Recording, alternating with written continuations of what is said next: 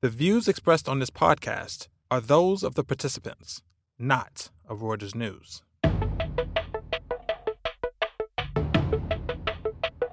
You're listening to The Viewsroom, a Reuters podcast brought to you by the staff of Breaking Views. I'm Anthony Curry. Later in the programme, I'll be joined by my co-host Jen Saber to pick up the conversation about Paul Singer's latest target, AT&T. But first, we're handing over the controls to our colleagues in London who will hash out the latest turmoil at Nissan and the exit of boss Hiroto Saikawa. So, Pete, why are we talking about Nissan this week? Why has it been in the news? Well, I mean, we've all been following this kind of tragic, what would you call it, play that's been going on between Nissan and its partner Renault, and also in the wings is Fiat Chrysler. Nissan itself has been having its own problems, very much of its that have been kind of led all the headlines, namely the charging of Carlos Ghosn with alleged financial malfeasance. This created a bunch of disruption in the company. He was succeeded, as it were, by this guy Hiroto Saikawa, who's this career Nissan guy.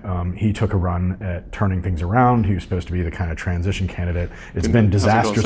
No, it's gone really badly. I think the last quarter, net income went down by like 95%. They had repeatedly like laid out negative forecasts and then missed even those. So he's just resigned. He's resigned, and he resigned under a cloud. He himself, after all this hubbub or hullabaloo over Ghosn and his lieutenants and financial mispropriety, he has admitted to accepting inappropriate compensation. The board, accepted his resignation apparently, and now they're going to be out headhunting. So he hung Carlos Ghosn out to dry, his old boss, and now he's being accused of similar, if less severe, kind of malfeasance. Well, yeah, so they're hedging it, right? He hasn't actually been accused of misconduct. They just said that, like the report said that, because it wasn't just him. Yeah. It was a group of executives, and they were like, oh, it's the Ghosn era. Yeah. Because a way the story goes is that they received improper share compensation without being aware that it was configured that way. But either way, he's gone, and now they have to create they have the chance to go find somebody new, and they also need to find somebody who's going to be able to navigate this kind of toxic environment, especially regarding the relationship with Renault and the French government. And I was going to ask you, who you think, would want this job, and could pull this off. I think no one in their right mind would think that this is anything but the hardest job in the car industry at the moment, right? You have to tie together so many stakeholders if you're going to run Nissan, right? You're going to have your biggest shareholder is Renault. This is the French car maker that has a 43% stake. Renault's biggest shareholder in terms of votes is the French government. So you're running this company that's indirectly influenced by the French government, which is famously unpredictable, as was evidenced quite recently when it essentially sank the planned merger of Renault with another European car maker, Fiat Chrysler. You would imagine that the new Nissan CEO's first job will be to sort out the underperformance of the company, right, but navigating this kind of long-term... Well, and it's a question of priority, right? Because to Renault's view, and certainly, to the French government, like some of the officials have come out and said, well, the merger itself will fix things. We'll get synergies. Yeah. And then we'll merge with FCA and we'll get more synergies. And, the Japanese... Nissan owns 50% Renault. Granted, it's not voting stake, but they on paper would benefit from this. Yeah. But what's interesting is kind of the mirror political problems that both of these people have. So, both of these companies, to say. I mean, so Renault has the French government, but behind Nissan, right, is to a certain extent all the kind of the Japanese industrial policy people at METI, and also these nationalist guys who are like, we don't want the French coming in here or any foreigners coming in here and telling us what to do with the Japanese car. Which is understandable, right? You can imagine Fair enough. Other way well, around. Because Ghosn wasn't really delivering. I mean, he saved Nissan from bankruptcy, no question. But in recent years, he has very much been coasting on that reputation because a lot of people think that the problems that Nissan has in terms of its operations in the United States, where it had this kind of disastrous subsidy program run by Ghosn Lieutenant Jose Munoz, who subsequently left the company. Who subsequently bounced out, and then you also had problems in Japan with quality control, which they also blamed on Ghosn. Granted, you can blame everything on Ghosn when he's in dock awaiting trial. But still, I mean, to your point, like it's going to be really difficult to find somebody who pleases not just the two business sides, which I think would actually be a lot easier. Yeah. But somebody who can make, because behind Renault, is Macron and Bruno Le Maire, and lobbying them are like the French unions. Yeah. And arguably they played a huge role. Yeah. In screwing up the FCA thing. Yeah, there were very obstinate voices on the Renault board against the FCA merger. But do you buy? I mean, so Le Maire made it sound as if like this is the Japanese and Saikawa being difficult, right? And like Saikawa got back, he got to hold on. He was never expected to stick around that long, right? No. But he got to stay in the seat. Yeah. Because he gave Renault these seats on key committees, the nominating committee and the audit committee. The nominating committee will now be searching for his replacement. Yeah. But like one of the lines of argument I've seen out there at least was that the Japanese were like, we don't want the merger. I think that line of argument is massively overinflated. I think there's an element of reservation from the Japanese side. This is just from speaking to various bankers on different sides of the deal, which is essentially, they were a little bit peeved at suddenly having this plan presented to them and not having been involved in the first place. And they didn't feel like they understood the plan as well as they wanted to. So therefore, they were going to abstain on the Renault board. There's 2 Nissan directors on the Renault board. That's not voting against it. Yeah. And a lot of the public signals you saw from Saikawa, as you said, is saying, well, we're going to get some synergies from this. We're going to be part of a bigger, more powerful global group. What is arguably, there not to Renault like? was going to be diluted a little bit. Like the French government was going to be a smaller role. Yeah. But I mean, like it has not been like a rational thing in a lot of places because different people have different agendas. Yeah. So, but I think the bigger issue with that Fiat thing was essentially the French government wasn't ready to, press the button on basically becoming a smaller shareholder than the guy who controls Fiat, who is this guy called John Elkann, who's the Agnelli family scion. Yet another extremely complicated, strong-willed stakeholder here that we haven't even mentioned yet. Just to tie this up, what is your prediction of what's going to happen next? I'll tell you mine if that helps, and you can tell me if you disagree. Which is that we're now almost back to stage 1 of Renault Nissan, where a lot of the same problems that we've always had are in place, where you've got a French side that favors more integration, you've got a slightly intransigent Japanese side. The unequal shareholdings are going to be a problem, and there's going to be talks about trying to resolve that, but it will not move very quickly. Fiat will try and maybe make the merger happen again, but I'm basically anticipating not very much for the rest of the year.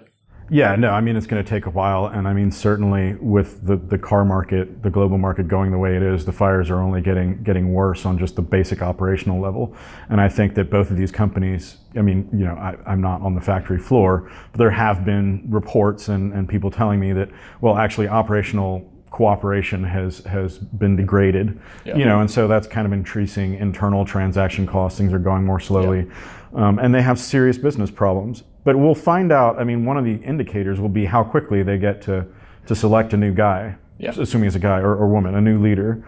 And they have set a very aggressive target for this, like by the end of October, which is to find somebody who really wants to jump in to this hot mess and start sorting it out. That said, there are some candidates, and it'll tell us a lot who they go with. I mean, for one thing, there's Jun Seki. He's, Nissan Lifer, but he has worked with Renault. He's worked in the U.S. He worked in the China market with the joint venture partner, which is very, very, very important relationship to have. But he is the Nissan Lifer. He's got a warmer reputation than Saikawa. Right. But like that guy might be more pleasing to the Japanese guys, and it might be seen in Paris as like, oh, here's one of these, intransigent, Japanese factions that just want to turn it into a Japanese company and get us out of our stake. Alternatively, the other big name, Carlos Tavares, who also has a history with these companies. Yeah, he used to work under Carlos Ghosn at Renault. He did. But I mean, he's got kind of a different reputation. He's not the guy with the weddings in Versailles or whatever. He's got a reputation for a bit more down to earth. Yeah. The question is how will the Japanese take to him? But either way, they really need to get somebody quickly, and they need to get somebody good. And the nominating committee has its work cut out for it, most definitely. Sounds like a good note to end on. Thanks very much, Pete. Thanks, Liam. So is Paul Singer going soft? That's the question I've got from this news this week, that his hedge fund, his activist shareholder hedge fund, Elliott Management, has sent what looks like a relatively polite letter to AT&T directors saying, let's do a little bit better, please, guys. With me, I've got Tom Berkeley, who's writing about this from the point of view of Elliott. And looking at this from the company's point of view, AT&T is my co-host, Jen Saber. Welcome to both of you. Hi. Hello. So, Jen, let's start with you. What's the biggest problem AT&T's got that Elliott seems to be ignoring? Well, I think the biggest issue here has to do with the boss of AT&T, which is Chief Executive and Chairman Randall Stephenson. So what's really interesting about this letter is that they tick through all sorts of problems and issues that have been going on at AT&T for the past, decade, more than a decade, right? And it aligns perfectly with when Randall Stephenson was appointed into the C-suite. So, but what's also interesting is they don't really talk about Randall Stephenson. And so it's sort of like, okay, you have all these issues and problems, which we can tick through in a minute, but the person who sort of orchestrated everything is just not really in this letter. Why is it, Tom? Like I was saying at the beginning, I mean, Elliott is renowned for going after people. I mean, they took an Argentine ship hostage as part of their debt talks, or lack of talks, a few years ago, and they went after Arconic's head as well, Klaus Kleinfeld, and won. What's the deal here? Why are they being so soft? Well, I'm not sure it's soft. I think they're being quite cagey. First of all, AT&T is a much bigger fish than they've gone after, and it's one of the most widely held stocks in America. It's a lot of retail holders. So the idea of big bad hedge fund going after an iconic American company, if you overplay that could boomerang. But they do enormous amounts of research. They have incredible resources. I mean, they go at length to talk about how many former executives and customers and other people that they've researched before reaching out to the company. And no, they don't mention Randall Stephenson directly, but there's a footnote. And the footnote is to the share price performance where they say how badly the stock has performed, and it has. And, of course, the footnote is this dates from the day when Randall Stephenson took over as CEO. Well, they just say since the current CEO started. So, I mean, yes, it's somewhat veiled, but I don't think there's any doubt about what their real target is. So it seems like they're almost trying to get the directors on side rather than saying, look, let's get rid of someone. Let's just make it very obvious that the one person we're not talking about and we're alluding to is the problem here, but see what you can do first.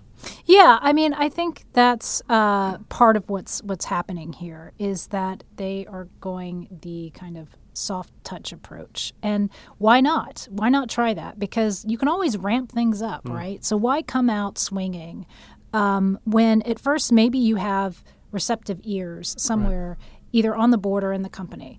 And so this gives the board or management an opportunity to sit back and think it through and say, okay, well, here's how we're going to meet you on some of these points. Now, I mean, what Elliott recommends is sort of squishy, and AT&T is already kind of doing it. One is they focus on DirecTV, which was about a $60 billion acquisition all in, which was made in 2015, which pay TV satellites, which is just completely dying. Like, it was dying when AT&T bought it. And it has been a big trouble spot for the company. Right. Then they go off and buy Time Warner, which in and of itself isn't bad, but you have to kind of wonder, okay, this is a telephone company and they're buying a media company. Are they going to be able to execute the changes that they kind of hope to make? And those are two big deals in a relatively short space of time. This, of course, comes after Stephenson went after and failed to win T-Mobile USA. Which is, I think, perhaps the most colossal mistake he made, which is he went after T-Mobile in around 2011. The Department of Justice, which at the time it was under the Obama administration, was like, no way, you cannot, we're not going to approve this deal. And T-Mobile walks away with this incredible break fee of $6 billion of spectrum and cash, and basically built themselves up, started a price war, made life miserable for all the telecom carriers, including AT&T. So it was, and now they're off to buy Sprint to be an even stronger third nice player. Work, Randall. So yeah. So here we're talking strategy. Let's put this in terms of numbers. So when we look at AT&T and how bad it's done, what's Elliott looking at? I mean, how bad has it actually performed? Well, it's hard to argue with what Elliott is stating here. So first of all, let's look at the share price, which Tom alluded to. It's basically been flat since Randall Stephenson took the helm. And how long ago was that? That was in 2007. Right. You compare that to Verizon, which over the same time period is up 70%, and that's telling right there. Yeah. They're in a massive amount of debt. And that is a real problem for AT&T because they went off buying all these companies where they're not quite executing yet on their promises, and they're left holding, a big check that they have to pay to write off their debt, in addition to keeping up a dividend and making sure that they increase that dividend. Right, so that's pretty messy. So what's AT&T doing about it at the moment, and can they do more, according to Elliott? They are doing some of what Elliott is suggesting, which is selling off some assets. They sold Hulu, their stake in Hulu, for example, and some other things that they're looking at. They have made a commitment to pay down their debt, but, it's a matter of how quickly can they do that. So all those things are kind of in the works. I mean, what do you do with DirecTV? Do you spin that out? I mean, I don't know. Who cares? You're going to get rid of, this thing that's dying. Do you sell it? Who's going to buy it? I mean, again, This is satellite TV. So there are a lot of issues where you're kind of like, what do you do? And I think what it comes down to is the execution, right? So that kind of leads us back to Randall Stephenson. Is its current performance, so forget about a share price, but whether it's on margins or earnings or return on capital, whatever, is it markedly worse than its peers at the moment? Well, it depends on what time frame you look at, right. But yes, it's markedly worse than the market. It's markedly worse than peers like Verizon, which is their direct peer, which more or less is stuck to their knitting. They're about phones and networks, which is kind of what Elliott is saying. Like AT&T needs to concentrate on that. So why is no one going after Stephenson before? That's a good question. I do not know. And it's probably, going back to Tom's point, the size of the company. It's about $270 billion. Yeah. They have a lot of retail investors, more so than most other companies. So that makes it very difficult. And so if Elliott decides to go hostile, it's going to be expensive. So Tom, let's turn to you then. So, I mean, the size of the company sounds important, but as I recall, we've seen activists go after big companies. P&G was the big one, Procter & Gamble, a couple of years ago. P&G's bigger. Nelson Peltz took him on. Both a very sort of mean-spirited and very costly. I think there are reports out there that it probably cost on the order of $130 million is the number you hear tossed around. And this was over just a board seat, right? This was over a board seat. It wasn't even about strategy and it's just putting on the board. He did. But it boiled down to put me on the board. Yes, and he did make some strategic suggestions, some of which P&G is undertaking, and they actually did. They had this long, nasty fight. It took the better part of 2 months to actually tabulate the votes, and there were counts going back and forth. Apparently, if you believe the final numbers, P&G slightly won. Right. But by that point, the PR had been so bad, they decided we better bring this guy on board. And since then, actually, the stock has done phenomenally well over the past 12 months.